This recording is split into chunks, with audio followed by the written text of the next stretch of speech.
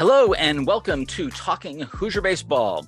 Today is Wednesday, May 31st, 2023. The Indiana Hoosiers are bound for the NCAA Tournament for the first time since 2019. On Monday, the regional pairings were announced, and the Indiana Hoosiers were selected to be the 3 seed in the Lexington Regional. Indiana will, on Friday at 7 p.m., will face West Virginia. Earlier in the day, and West Virginia is the 2 seed. Earlier in the day, 1 seed Kentucky will face off against 4 seed Ball State. Indiana's coming off a week in which they went 1-2 in Omaha at the Big Ten tournament. Cassidy Palmer was there, and she will have some feedback on what happened during the Big Ten tournament about all of the festivities. So we'll have a quick look back at the Big Ten tournament and then head on looking towards regional play. Cass, what do you got from Omaha? Yeah, so I will say this was my first time at Charles Schwab Field, and that place is just incredible. It is the home of the College World Series for a reason, and we are very lucky in Big Ten land that we get to use that for our conference tourney every year. Want to start with that. Getting that first win right off the bat against Illinois was really good. We had mentioned it on our podcast, and I saw it mentioned a few other places. It was the first opener win in Big Ten tournament for IU in a bunch of years. So to get that one out of the way, and it's Coach Mercer's first time winning the opener in the Big Ten tourney. So that's really good to see. Having to face Iowa right after that is always going to be tough. We saw that Iowa is a quality team, and they were one of the teams selected for NCAAs. So that was a tough draw. But having the opportunity to be there for the first time that Michigan coach Tracy Smith took on IU after leaving after the 2014 season, that was really special. I know it didn't go the way we wanted, but to be there for that as someone who really started following the team in 2013. I had watched games before that, but as someone who started watching under Tracy Smith, that was a really cool opportunity to see that game. And really, I'm just looking forward to the regional more.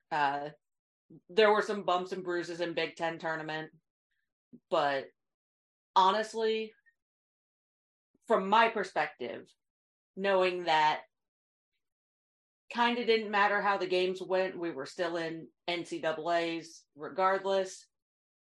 Honestly, having that few extra days of rest, I think, is actually probably bigger for the team than continuing on would have been. Well, it was great to have you out there, Cass. The shots you got from the dugouts and the pregame stuff. You know, I'm at work and I'm doing what I got to do, and to have that was a real big plus. And I think you did a great job. Sounded like the press box had some good food and treated you real well too. I read in your recap, you know. Yes. And I think we have to touch on Luke Sinnard's performance. Yes. You know, it was really 7 innings, 1 run. What he did to that lineup, even with the 14 errors or whatever it was, to throw 117 pitches, you know, he refused to get out of that game. He was going to throw till his arm fell off. If Mercer lets him go 140, I think he would have went. Oh, yeah. Luke was outstanding. It was just something impressive to watch. And I mean, as a sophomore, with that kind of poise, when the wheels were coming off early with the, you know, bases loaded, nobody out, he doesn't let them score. And they only score 1 run in 7 innings. The next 7 innings, we give up like 14 runs. And to see what Luke was able to do, you know, that really showed me something. Not that we didn't know he was our ace, but for him to just, you know, shove like that on a mound after winning the first game, I tell you, I had dreams of us just going 4-0 and winning the whole thing. And obviously it didn't work out. The back end had some difficulties. And then, you know, there was some more miscues in the field. But hats off to Luke Sinnard for really, really showing up. And it was the highlight of the tournament for me. Yes, definitely agree on that. Although I will say anybody who hits a home run at Charles Schwab Field gets a call out. So got to give Bobby Whalen some credit there. Absolutely. And you know the guys love it because, you know, Bobby and Glasser are the real leaders of the team, the vets. Maybe the more outgoing guy might be the Josh Pine. But, you know, when Whalen and Glasser are really going, they're the engine, and they really get us rolling. And I look forward to them shining in the regional. They've been waiting a long time for this, the two of them. A lot of the guys on the team, I mean, have any of them played in the regional? I don't think any, even the vets, not that I know of. This is, you know, new territory for us. Yeah, I was trying to think if any of the vets might have.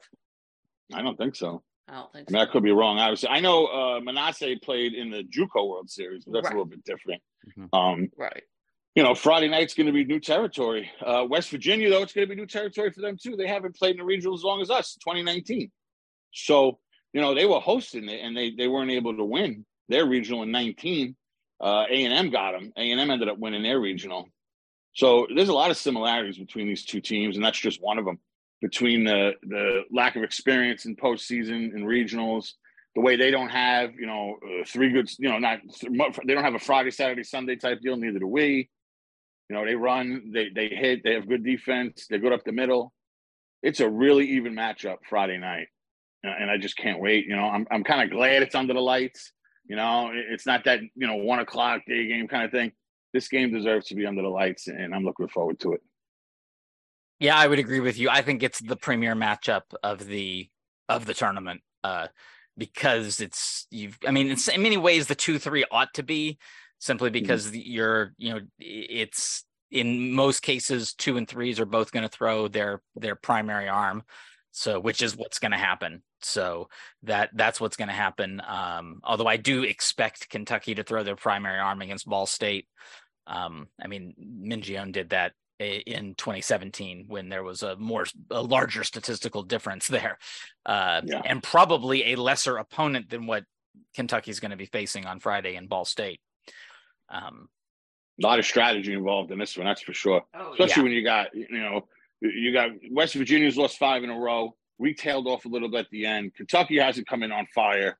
It's really the hottest team in the thing is Ball State. Yes. Yeah. Let's be honest. They won to get in. Yep. You know, Mercer talks all about playing your best ball at the end of the season. Well, in that case, Ball State's the favorite in this thing. Mm-hmm. Yeah. Yeah. I mean, that's just I know what you're saying. Yeah. Well, from that perspective, but you know, Ball State's a good team now. You know, I've seen Ball State twice, and you know, they should be beatable. But then again, I haven't seen them with weekend pitching, so that's all of the games that Indiana has against this field have been midweek games, and I don't take anything from. You know, and I actually heard a podcast mentioning, Kentucky run ruled Indiana earlier. I don't see how this is a competition on a Tuesday. On a Tuesday in 30-degree weather. Yep. At Kentucky, when Indiana was in the middle of an 8-game stretch in 9 days. That was the day Indiana, based on how the pitching was deployed, that was the game they were willing to give up. They punted that one. They were taking. I mean, they were taking it. I mean, they were obviously, from an offensive perspective, they wanted to. They had all the right people, but they took a chance on some arms that had been struggling. And stretched them farther than you normally would. Because the truth is, a couple of them actually did pretty well, except they made them stay in for like 3 innings, and then things got rough. So, but Carl, let's be honest. If we had gone in there on that Tuesday and the weather was beautiful and we beat them 7-4, it wouldn't have meant a thing anyway. Right. Because again, it's not the weekend series, guys. Yeah. Right. It's not top of the line. It's not, here we go, under the lights, you know, money on the table. It wouldn't have been anything anyway. You know, it's a reset. We made it in. There's so many teams right now, and it was us for 3 years or 2.5 with COVID. Yeah. That don't have a game this weekend. Yeah. And we're guaranteed 2. You know, obviously I want more, but we're guaranteed 2 more games. And it's a reset. It doesn't matter what happened. We've seen this happen. We've seen the 4 seeds win these things. We've seen guys go on a roll. We've seen it was us, right? When we went 2-0, we still couldn't make it out of the damn Bloomington Regional. We've seen guys go down and lose into the losers brackets and come out. There's no set thing here. And it all resets, and you see how it goes. But I'm telling you, this regional, West Virginia was number 6 in the country at one point. All right? Kentucky's obviously going to be at home. They're obviously going to have the crowd if it's night games. We've seen how they do in day games. Nobody shows up. But if they're playing under the lights, their people are going to be there, and the atmosphere is going to be big. Daytime's different for them. Obviously, we've been through this. But, that helps. Wild crowd, and you get you guys behind you. Maybe they'll be pumped up for this from coming from the country music festival or something. I don't know. That holds a whole nother story, the Fire Fest. But I was greedy, right? I was greedy last pod, and I said I want to get in, and I want it close enough to go to. And it's close enough to go to, even if you got to go to Baghdad. It's 45 minutes. So I can't complain. It's just, it is what it is. They were never going to let us go to Indiana State when the chairman's on the board. I didn't really think of that. I was thinking, the chairman's on the board, so Indiana State's definitely going to host. But what that also did was he's definitely not letting us play there. Yeah. Because we would take the shine and we would have all the fans, and it would take away from what they did. And I get that, and I understand that. So I really think this regional is where we were supposed to be. And, let's go win 3 ball games. West Virginia is the team that I looked at. 39-18. They were 39-13 though. They lost their last 5 in a row. They got swept at Texas, and then they went 2-barbecue in their conference tournament. They did end up the co-champs. It went 3 ways. Somehow they split this thing up. 33%. Everybody got a T-shirt. A lot of T-shirts coming out of the Big 12 this year with Texas and Oklahoma State. So, but like I said, they were ranked a lot during the season. And I'm not going to say I'm like a West Virginia aficionado through the year. I didn't really pick up on this, but it was 11, 17, as high as number 6. And these are all the D1 rankings, not like the triple cousin, whatever the hell rankings there are. These are all the D1s. They had a 15-9 regular season in the Big 12. I mentioned it before. Their last time in was 2019 to make the tournament. They've had 14 tourney appearances, so there is history here. This coach, though, was around in 19, so this is going to be his second shot. They got a stud, okay? Their second baseman, he's up for National Player of the Year, J.J. Weatherholt. He's a second baseman. He hits left. He throws right. He's like 5'10", 180 pounds, I'll be honest with you. He's not like this big, that's probably why he plays second base, but he's got the movie star look, he's got the look. He's a ball player. Like, you remember Moneyball, and they were talking about, he's got the look, he's got the hot cover. J.J. Weatherholt is the real deal this year. He was not a big prospect coming up. Like, he was something like 50th second baseman out of Pennsylvania or something. Believe it or not, he's from Mars, some town in Pennsylvania. Like, where you from? I'm from Mars, he says. But the guy, he's a stud, man. He is a stud. He won National Player of the Week like 3 times. Right now, he has 39 extra base hits and 35 steals. If he has a good regional and he just gets 1 more extra base hit and 5 more steals, he will be the first Division I player since 2002 to go 40-40 in those categories. Extra base hits and steals. That's pretty wild. That's 20 years. You know what I'm saying? He finished this season so far hitting 443. He was hitting as high as 470 at one point. He bats second in the lineup. The shortstop seems to hit first, Tevin Tucker. Very good shortstop in the field. They built up the middle of this West Virginia team. Fundamentally sound. They have a very good catcher, too. These guys are good. They can run, they can hit, they can field. They don't have the Friday, Saturday, Sunday thing, though, as far as pitching, like we talked about before. Seems like Carlson Reed is the guy out of the pen, the big prospect, MLB-wise, down the line. He's got an MLB slider. He's got a good heater. A couple other pitchers that they use, Ben Hampton. He seems to be like the older guy, like the veteran, He might throw Friday. I don't know. Either that or Blaine Traxel. Traxel's more funky.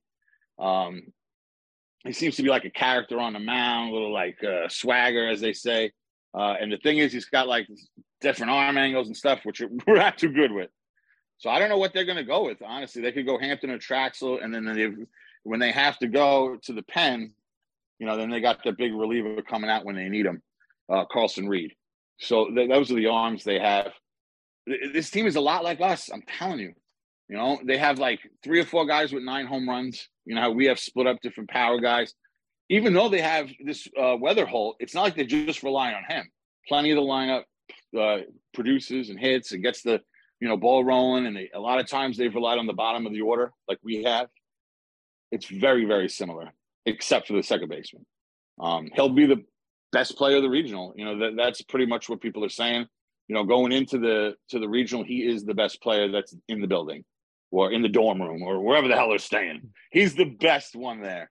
So we have a lot of work to do to shut him down. It is, it's 4 guys with 9 home runs or more. And, it's going to be rough. Honestly, I think West Virginia might be the favorite of this regional. Kentucky has impressed at times during the year, but Friday night's going to be a wild one. And if we can get that victory, it's house money on Saturday, playing at night again with one more win to be sitting there 2-0. It's going to be rough, though. It's gonna, Luke's going to have to really bulldog it up again. I have a feeling. I think that pitch count's going to be long again. I can't see Kraft coming in for 4 or 5 innings, not coming off an injury. Maybe he'll add on to Luke for 2 or 3 or whatever they're going to deploy him. But West Virginia is a solid team, okay? And they're 19-10 on the road, and they're 2-2 in neutral sites. So it's not like they only win at home. It'll feel like a road game when they're playing Kentucky, but it'll feel neutral when they're playing us. So it's just going to be that way. That's pretty much what I got on West Virginia. We got a dogfight Friday night, guys.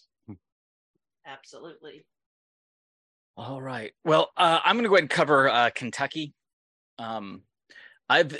Kentucky is an interesting baseball team to look at because they don't have a ton that absolutely pops out. I take that back. There is one thing that pops out. They're fielding at a 984 clip. These guys don't make mistakes on defense. Really what it comes down to, what I'm seeing here is a team that is really good at run prevention. They don't really have, one absolute starting stud who is going to shut everything down. They just have a lot of good quality, solid arms, and they have a defense that doesn't make mistakes. And they managed to, with a couple of decent bats, plus a lot of stolen bases and a lot of bunting, they manufacture enough runs so that run prevention works for them. That's pretty much how they do business. How did they get where they are, where they're hosting a regional? That really comes to that being a quality SEC team in the North. So by essentially the North, I know Kentucky is the South, but from a weather perspective, it's enough of the North. Trust me, I went to the Kentucky Proud Park in March. It was winter there. It's north. It was. I remember you guys had blankets. I remember. Oh, it was cold. And honestly, I saw that. I mean, it just, that team looked so fundamentally sound. But you do have the one really, really good hitter on this team, and that's Jackson Gray. He's over 1,000 in OPS, a 363 average. And keep in mind, this is against SEC pitching. Plus, again, they didn't play anybody bad in the non-con. They didn't necessarily play any great teams, but they didn't play anybody bad. And those two things together, playing an SEC schedule, winning 16 SEC games, and then taking care of most of the rest of their non-con schedule against decent teams, including sweeping Indiana State, who is another host. They had the number 2 RPI in the country, and that's what landed them, with a hosting site, to the chagrin of several other teams. Although the SEC did manage 8 total hosts, so that's a piece of the overall puzzle. But but there is a difference between Kentucky and the rest of the SEC, which is they went on the road more during non-con because they're a little farther north. And they didn't just bring in a bunch of cupcakes to play at home. So you figure those two things together led to a really good RPI.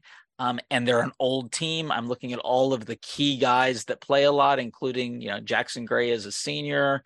Their two big starting pitchers, Zach Lee and Darren Williams, are both at least, Williams is a graduate student. And so one of them's a graduate student, one of them's a senior. These guys, a couple of them have been transfers. They've got a lot of experience and solid fundamentals. So I think the key there is you can't make mistakes. If you're going to play against a team like Kentucky, you can't make mistakes because they're not going to. But from that, comparison of what we heard, we're seeing more star power out of West Virginia. And from that perspective, I think I've been listening to a lot of podcasts from a lot of the national pundits, and everyone tends to be leaning towards West Virginia being the favorite here. But that isn't those aren't the only other teams there. We do have a team that consistently wins 40 games a year that has been quite good out of Muncie, Indiana. Cassidy, what can you tell us about the Ball State Cardinals? Yes. So out of the teams in the Lexington Regional, this is the only one that the Hoosiers played more than one game. Played them a couple of times, and they ended up 36-21 on the season with a 19-11 mark in the MAC, and they were an automatic bid, winning the conference tournament. I believe they were the 2 seed, if I remember correctly. This is their 4th appearance in the NCAA tournament, and most recent being 2006. But they did win the MAC regular season last year. So they have very much been on the upswing of late. In the couple of games against the Hoosiers, they played on April 11th, and IU won 16-13 in one of the most home run derby games I have seen in quite some time. There were 5 Ball State home runs and 3 IU home runs. They then played again in Muncie on April 25th and won 9-8. Just looking at their overall kind of team metrics, Ball State was 7-1 in neutral site games. So they are pretty good at playing in those neutral areas. It's not going to help them out for the first game, but it could help them could help them for either game they play next, because they won't play Kentucky a second time right away. Overall, they were 96th in the RPI, but their strength of schedule, of course, being in the MAC, when you factor that in, their strength of schedule was down to 218, and they were 0-4 against the RPI top 50 on the year. They did rack up a bunch of wins, but largely against weaker competition. On offense, they are perhaps a little boomer bust. They're a touch strikeout heavy, but they hit home runs. Good Lord, do they hit home runs. I believe they're at 86 on the season. Yeah, they're at 86 home runs on the season, compared to just 60 that they've given up. Leading that charge is Ryan, I think it's pronounced Peltier. I'm not completely convinced. It looks French, so we're going to go with that. He has 15 on the season, paired with a 351 batting average. He is definitely a bat to be aware of at all times. The other being Decker Scheffler, who's batting 388 with 8 home runs. Both of them have 1,000+ OPS. Very much guys to to watch out for, and particularly Scheffler. He's only got 22 strikeouts on the season. His strikeout rate is phenomenal. So while some of the others do tend a bit more towards strikeout heavy, he's not one of those. He's very much one to watch out for in this. They've got another couple of guys who both have 300 batting average or higher in Adam Tellier and Justin Canant. But Blake Bevis just under that at 271. He also has 11 home runs. So they've got some bats that can hurt you if you're not being careful. And then on the pitching side, they only have 2 pitchers with enough innings to count statistically. Those 2 being Trenor O'Donnell, who's got a sub-3 ERA in almost 85 innings pitched. And of note, on Thursday, he threw a complete game, giving up no earned runs versus Kent State. So this guy has shown recently that he can go long. And pretty sure they were the 1 seed, right? Yes. Yeah. So that was that was the best competition they were going to have in that tournament. Right. Yeah. Right. And so so he's shown that he can extend, he can throw lots of pitches, he can eat innings. And he has largely been the Friday guy, or the functional Friday guy, even if it's not on a Friday, of late. The other one is Ty Weatherly, who we did face one of the games. He has become a weekend starter again of late. He's really solidified in that second weekend start. He's got a 6.71 ERA in 63 innings. And then the reliever to kind of watch, he's not the guy who gets the most innings out of the pen, but Ty Johnson, he's got a 3.81 ERA in almost 50 innings. So he's kind of the big one to watch out of the pen. We're going. One thing we're going to do here is kind of pick our players that we'd like to see click for this regional. So we are each going to pick one, and we have elected to go. How did you say we were going to do this? We're going to do this in the order of the pick'ems. So Cass gets to go first. Yes. So she gets the first pick of the draft. Any one she wants. Yes. Mm-hmm. Yes. And the one I'm going with is actually, I hope, kind of unexpected with having the first pick. I'm going Hunter Jesse. He did not have a bad tournament at the bat. He has definitely picked up of late going into the NCAAs. And if we can get one of those bats at the bottom of the order to really, really click, this lineup is completely different. As long as the guys at the top are still doing their thing consistently, if we can get just one of the guys at the bottom of the order to really, really click, this is a different offense and it's fun. So I'm going with Hunter Jesse. That actually makes my job easier, because I was teetering between Hunter Jesse and another player, and now that just makes my job easier, because I had much the same thought you did about Hunter Jesse. So my real thought here, and it's gonna kind of a turnaround from the Big Ten tournament.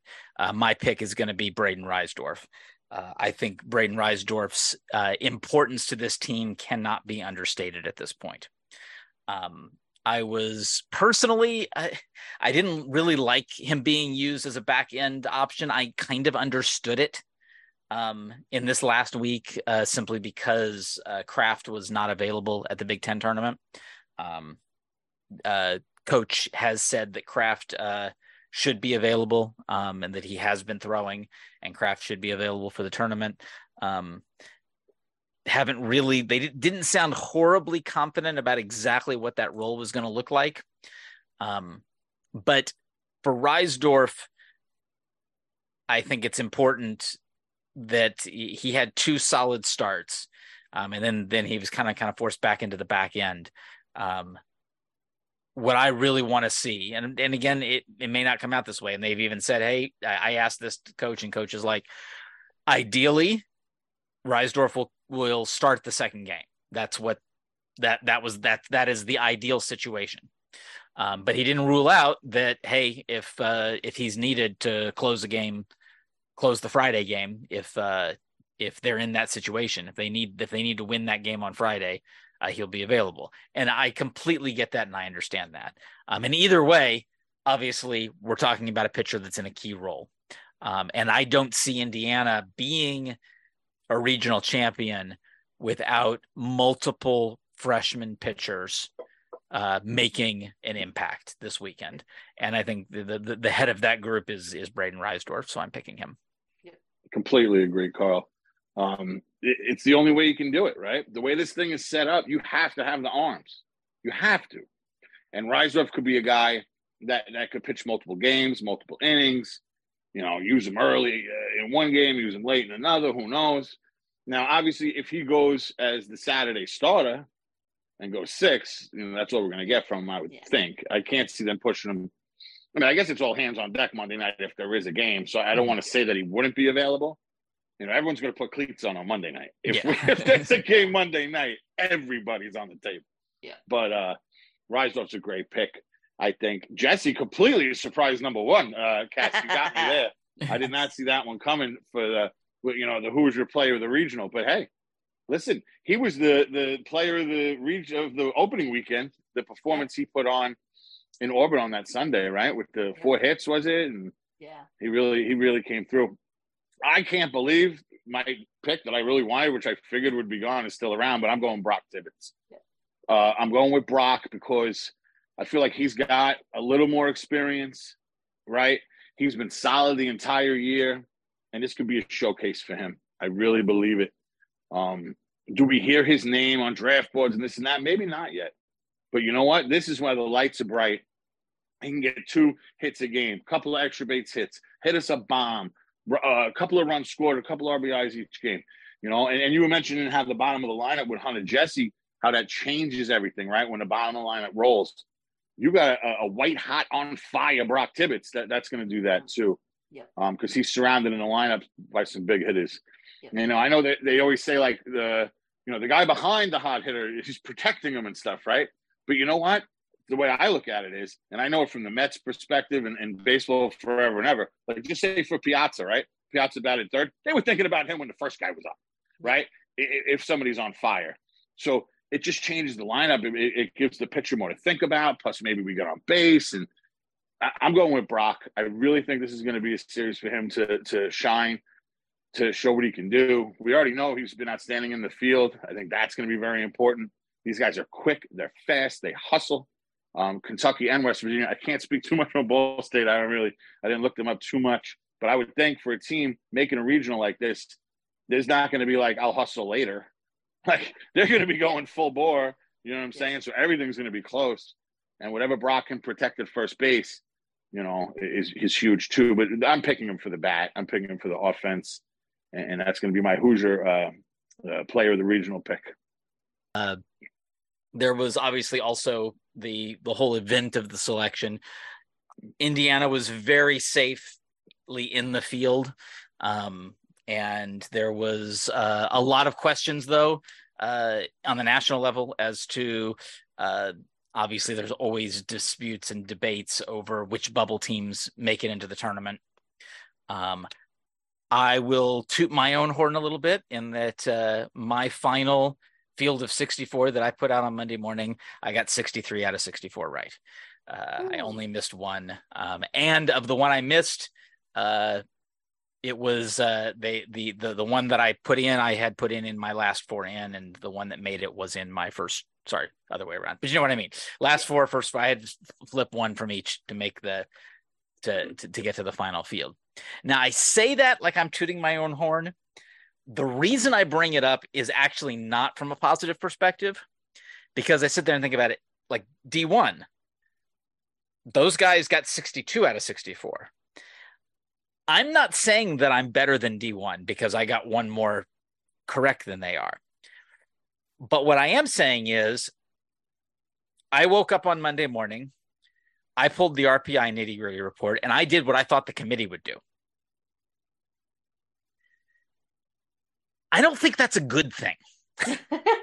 I don't think it's a good thing that I can just pull the RPI nitty-gritty report and basically exactly copy what the committee did. Yeah. That's telling me that is all the committee is doing. and I said, I know, yes, I'm into bracketology, and yes, I have been talking about a lot of this stuff, but most of my focus has really been on what is Indiana going to do. And over the last couple weeks, I have been very confident that Indiana has been fine. So I've not really been paying really, really close attention to what's going on in Bubble Land. And those that have were kind of upset with how some of the decisions in the end were made and some of the teams that got snubbed. And me going off of, okay, I'm just going to look at this completely fresh on Monday morning off the RPI nitty-gritty report, and I basically land at the same place the committee does. So I'm seeing maybe there's just a tad bit too much reliance on the core RPI metrics, as opposed to really trying to dig in and determine, what's going on with a lot of these West Coast teams and things like that from a bubble perspective. So that's the bubble conversation. The hosting conversation, well, you say what you want. There were, two members of the committee, the athletic directors that were on the committee, had probably had the two most controversial hosting picks were their own schools, the chairman in Auburn and Indiana State, both getting host sites. Now, of the hosts, all but one were in the top 16 in RPI. Indiana State was in the top 10 in RPI.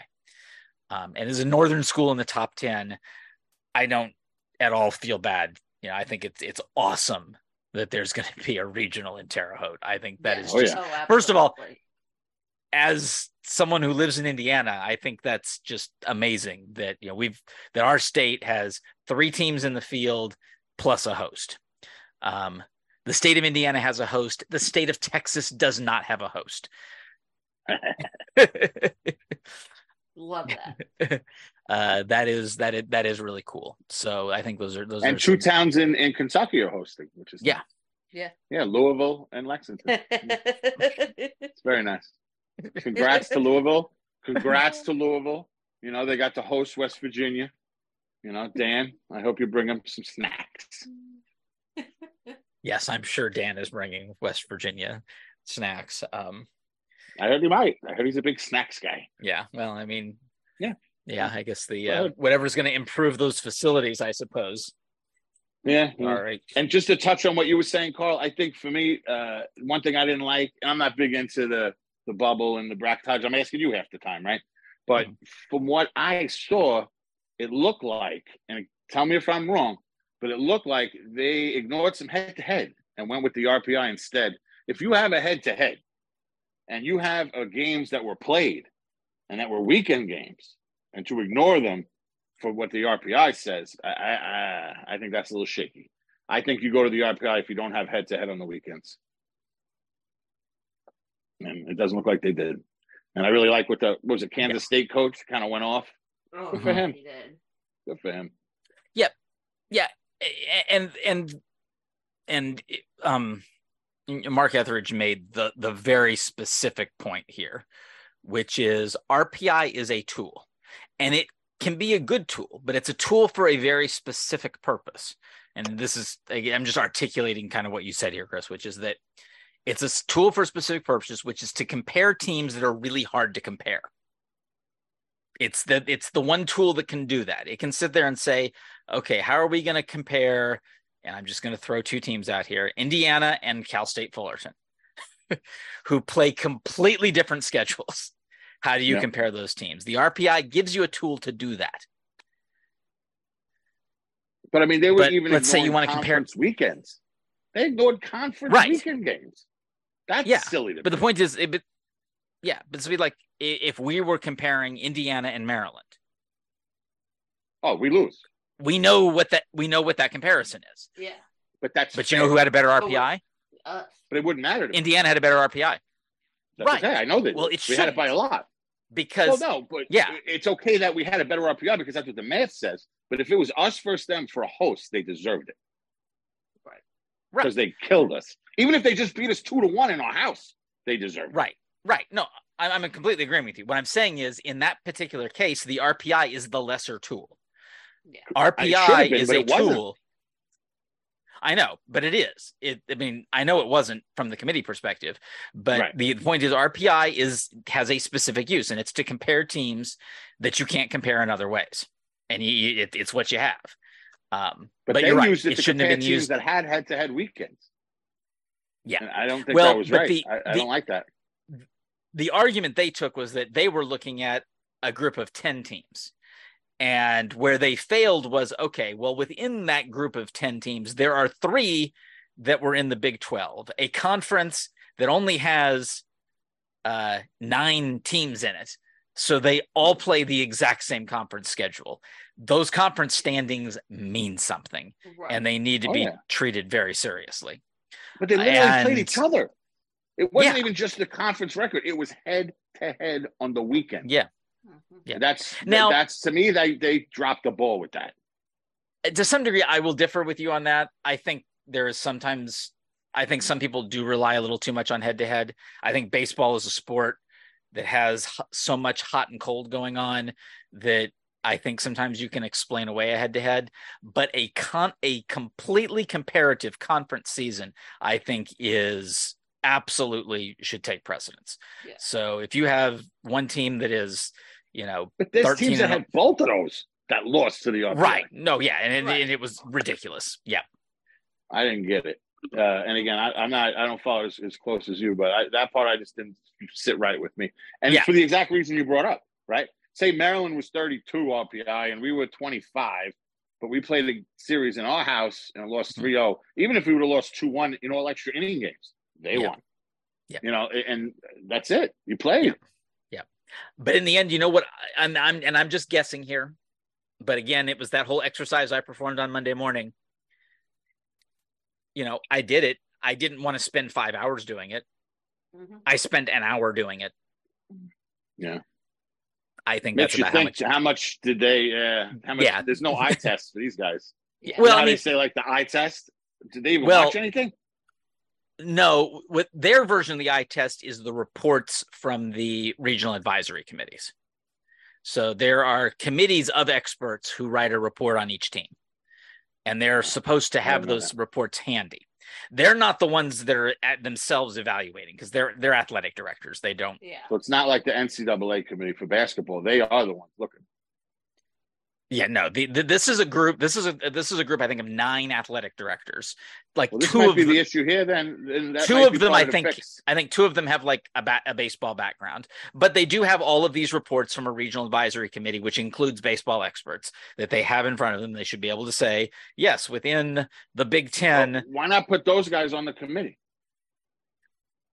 I don't know. I mean, instead of putting a figurehead, put the guys who actually put the eyes on the thing. Mm-hmm. You would think. Yeah. That's too simple for the NCAA to figure out. Yep. Yeah. Like putting a host where there's a ginormous concert and rooms have been booked since February and state championships all over the place. Did you see the parking map? Did you see the parking map? They actually have it tells you where to park for the concert, where to park for the track, where to park for this. It's going to be nuts. Carl, we have to go so early, man. We'll just go super early. It's traffic. It's going to be wild. But again, it's better than getting sent to somewhere where you couldn't go at all. Yeah. That's true. Yeah. Yep. And about the I think we do need to touch on it because there's been so much conversation about the situation. And I do feel bad for certain constituencies in all of this. Now, from everything I'm reading, I think Kentucky did everything right. At least from this perspective, they at least were upfront about it. They informed the NCAA of what the situation was and what they were capable of doing. And it sounds like they're going to follow through with what they promised the NCAA they could do. And honestly, I can't fault Kentucky because they were honest with the whole process. So if there is to be fault about this, that fault lies with the NCAA and the NCAA alone, in my opinion. Agreed. Once we got that report, once somebody actually did more digging into the situation than just the tweet from the 11.7 guy, because the Indy Star didn't do that. All they did was tell us about the tweet. Yeah. But when the kid in Kentucky, I think he was a student actually. He was a student reporter who did more work than the Indy Star guy did. He actually contacted the NCAA. Yeah. And the NCAA was completely upfront and said, yes, Kentucky told us that this was the plan, that the other teams could choose allotments of hotels in Louisville, or they could stay at these dorms, which apparently are pretty nice. And Kentucky even chipped in linens and TVs, guys. Oh, yeah. Although you have to pay to get your linens changed. That's true. That's true. I guess it depends on how many days you're going to be there. They don't want to, do too much laundry. Yeah. I will say, and I had said this in our own discussions, my one concern with the dorm style housing arrangement, and Carl, you had come up with a decent option, at least where this applies, is those dorms have twin XL beds. Those beds are 6.5 feet long. We've got several players who are taller than that 6.5 feet. And with a double or a queen bed, you can get away with that by sleeping the diagonal. But Carl had brought up there could be the possibility to put two beds end to end, and that's the way it looked based on the thing that the Kentucky had put out was that guys, we drove a pitching machine to Auburn. If you don't think we're bringing beds, good point. Yeah. If you don't think we're bringing king size Californias to this thing, you're crazy. Yeah. If we drove a pitching machine to Auburn. Yes, but that was my one concern with the dorm sure style is the beds. Yep. We're gonna have California Kings in our rooms. Yes. Yep. Luke Sennard will get a good night's sleep on Thursday. Yes. So I would hope. So yeah, there's been a lot of discussion and discussion and talking about it. So I think there obviously are the questions of should the NCAA have granted this or not, but Kentucky let them know. So that was completely in the ball. A few things to consider. This whole situation is going to be tougher on certain groups than others. It's going to be tough, I think, particularly on families of players. It's going to be tough on visiting fans. Now, conversely, there's other situations around the country that you don't really think about and talk about. I mean, we've been to Auburn. We know how hard it was just to get tickets for opening weekend. Yeah. Auburn's not a huge place. So there's a regional that I'm pretty sure sold out in like 2 minutes. Yeah. So there are situations where, where regionals where it's going to be outside of having the family allotment where there's not a lot that visiting fans are going to be able to even get access to in other regions. And that's not a problem here at this particular regional. And the other thought was, well, they should have just had this at one of the other sites. That's not how this works. If they had decided that an SEC team was not rated to host, Kentucky would have been dropped to a 2 and one of the other deserving hosts, because there were about 19 or 20 deserving hosts this year. So one of those would have gotten it. And that could have been Southern Miss, that could have been Campbell. There were other hosts available, and they would have been in other parts of the country, and Indiana would have most likely been traveling a lot farther. Yep. So and then I get it. It's going to impact certain constituencies more. I actually think Kentucky's doing a pretty good job of taking care of the student athletes in particular. I think the families in particular this is a bit of a struggle.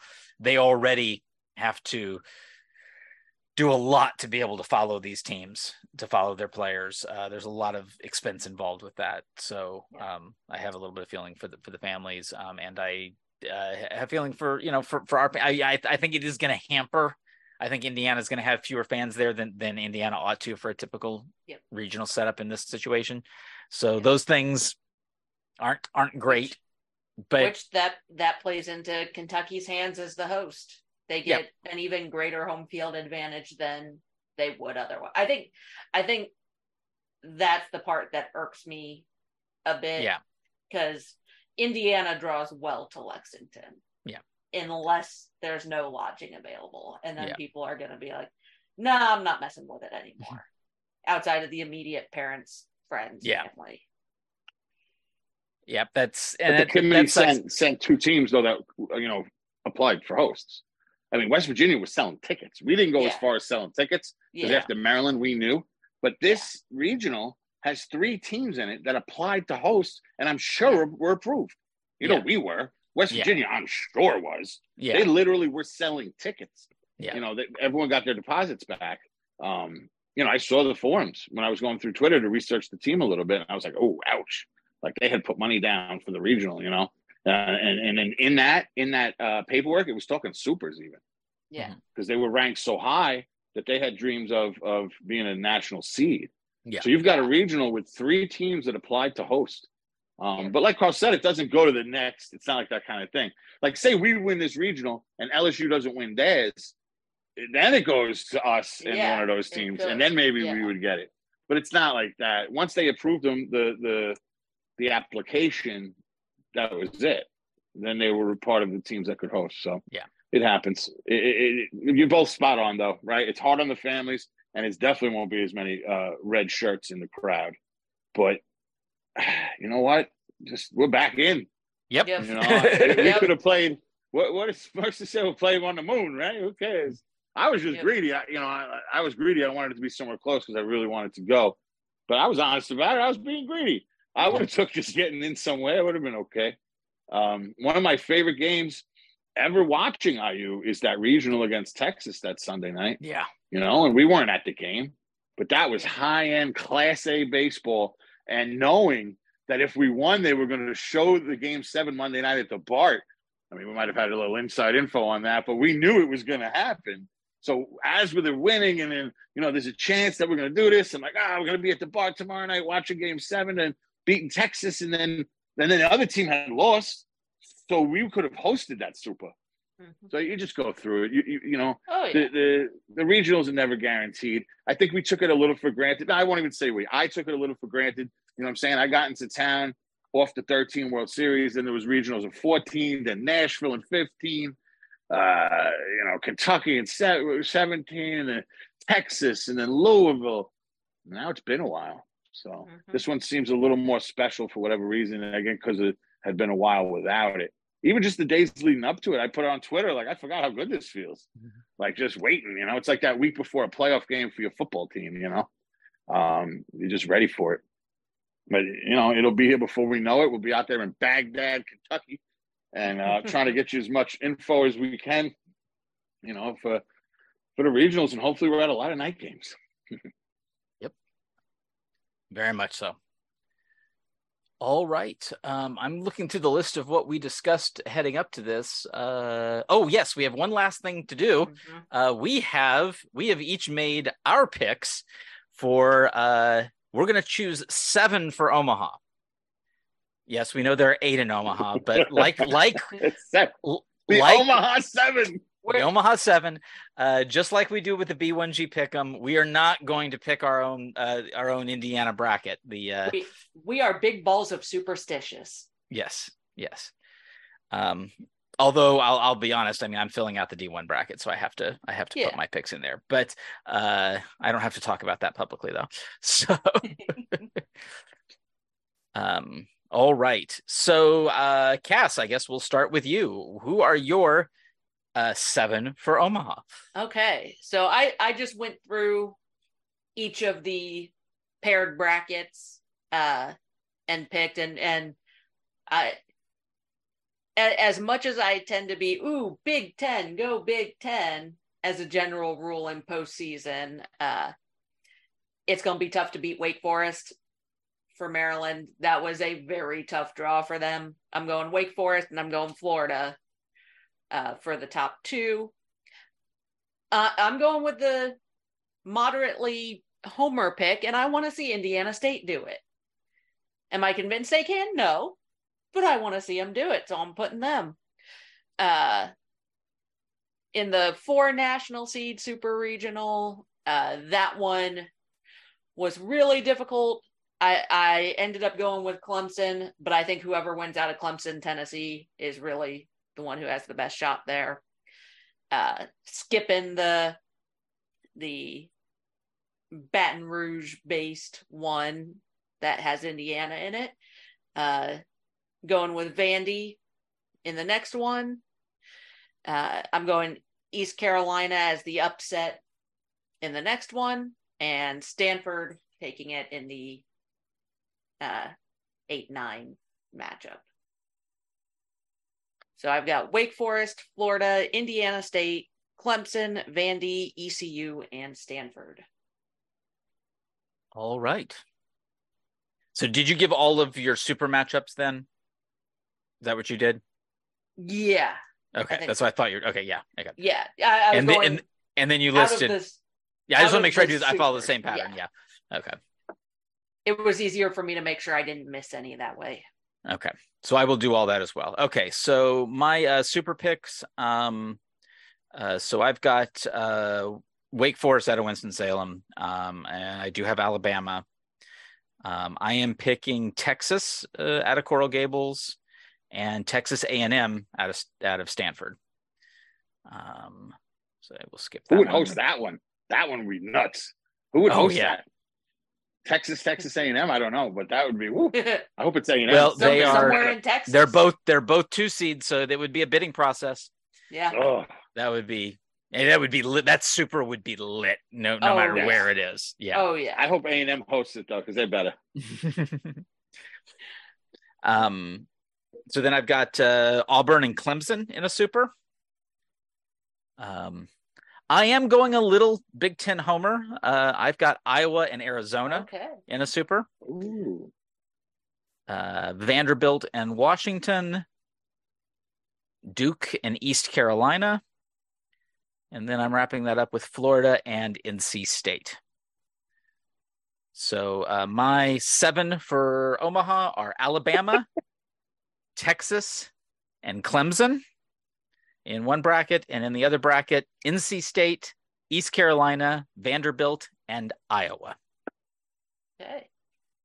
The Omaha 7. I never thought I'd hear it. This is great. All right. I have Iowa also, Carl, but I have them going with Arkansas. I got Oklahoma State and Vanderbilt, Oklahoma and Duke, South Carolina, maybe because we kind of know a guy over there. I think I'm going to root for him against Florida. I'm going to go Auburn versus Tennessee, Texas A&M against the U, Boston College against Wake. So that's all of them, right? I was trying to scramble while you guys were talking because mine's on my phone. So I was wondering if that was the case. Yeah. All right. So that's all of them, right? Yeah, I think so. Okay. So now there's 7. I got Wake getting there, Texas A&M, an unnamed team. Okay, because that's the unnamed team, right? And then it looks like here I got Auburn, and then on the other side, South Carolina, Duke, Vanderbilt, and Arkansas. And those are my 7. Do you want? Okay. Are we picking the champs or not? We can if you want to. We can. But are you okay with that, Cass? I would like to. Okay. I'm just picking a random stab in the dark out of mine. So okay. What do you got, Cass? I am.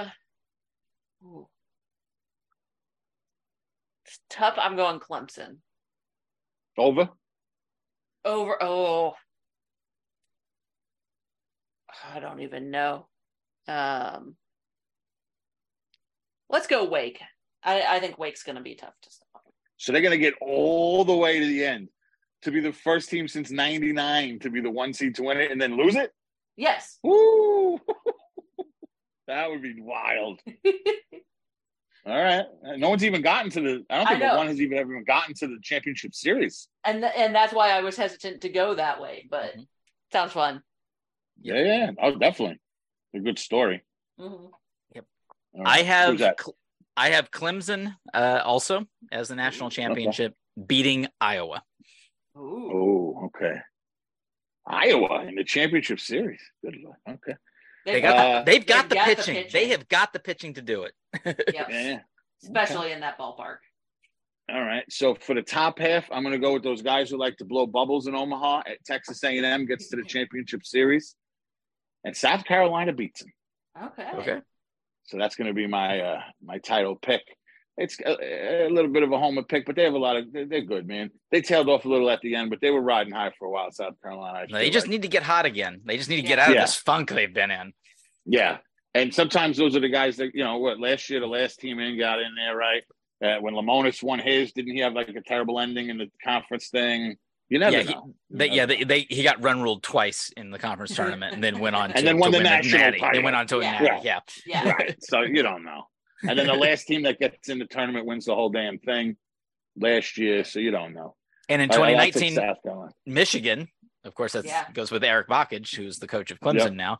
Michigan was among the last four in, and then they went to the title game. So, well, they were like in the 8th inning of the Big Ten game, and if they lost that game, they weren't going to get in. Yeah. So, you never know. It's a great time of year. I saw a poll come up on Twitter, and it said, just out of curiosity, what do you look more forward to this year? NBA Finals, what? NCAA college tournament, and it was like 90-10 college baseball. It was funny. So, I mean, obviously, it depends what you're into, but it's a great time of year. And you know what? That you never know who that unnamed 8th team could be. Oh yeah. Right. Well, I mean, the point is, we're all. I mean, we're making a couple of bold picks in all of that, but none of these picks that we've talked about would be, oh my goodness, shocking. Yeah. There will probably be an oh my goodness shocking appearance in this event. But it's nobody picks the 16 seed to upset the 1 seed in the first round of March Madness. This is kind of that same thing. You don't pick the oddball one. You just know one of them is going but the difference is one of those that does something crazy in the regional might get to Omaha. Oh, yeah. Wright State could get to Omaha. Yeah. It's entirely possible. Yeah. Yeah. It's wild the way it works out. And it always, it's more of a guarantee that a 3 is going to, or a 4 is going to play in a super than the number 1 overall seed is going to play for the title. Yeah. Because it never happens. Yeah. Like the odds are probably better. I mean, if Tennessee couldn't do it last year, Tennessee didn't even go to Omaha. Yeah. And they were the highest ranked team. Yeah, they were absolutely unstoppable during the season. Yeah. I mean, just absolutely cakewalk through the SEC. Yeah. Yeah. And when it went by Vegas, when they were going over the odds, they were the biggest favorite, let's say. It's hard to explain with baseball, but they were basically the most far and away favorite in like 15 years to win the whole thing.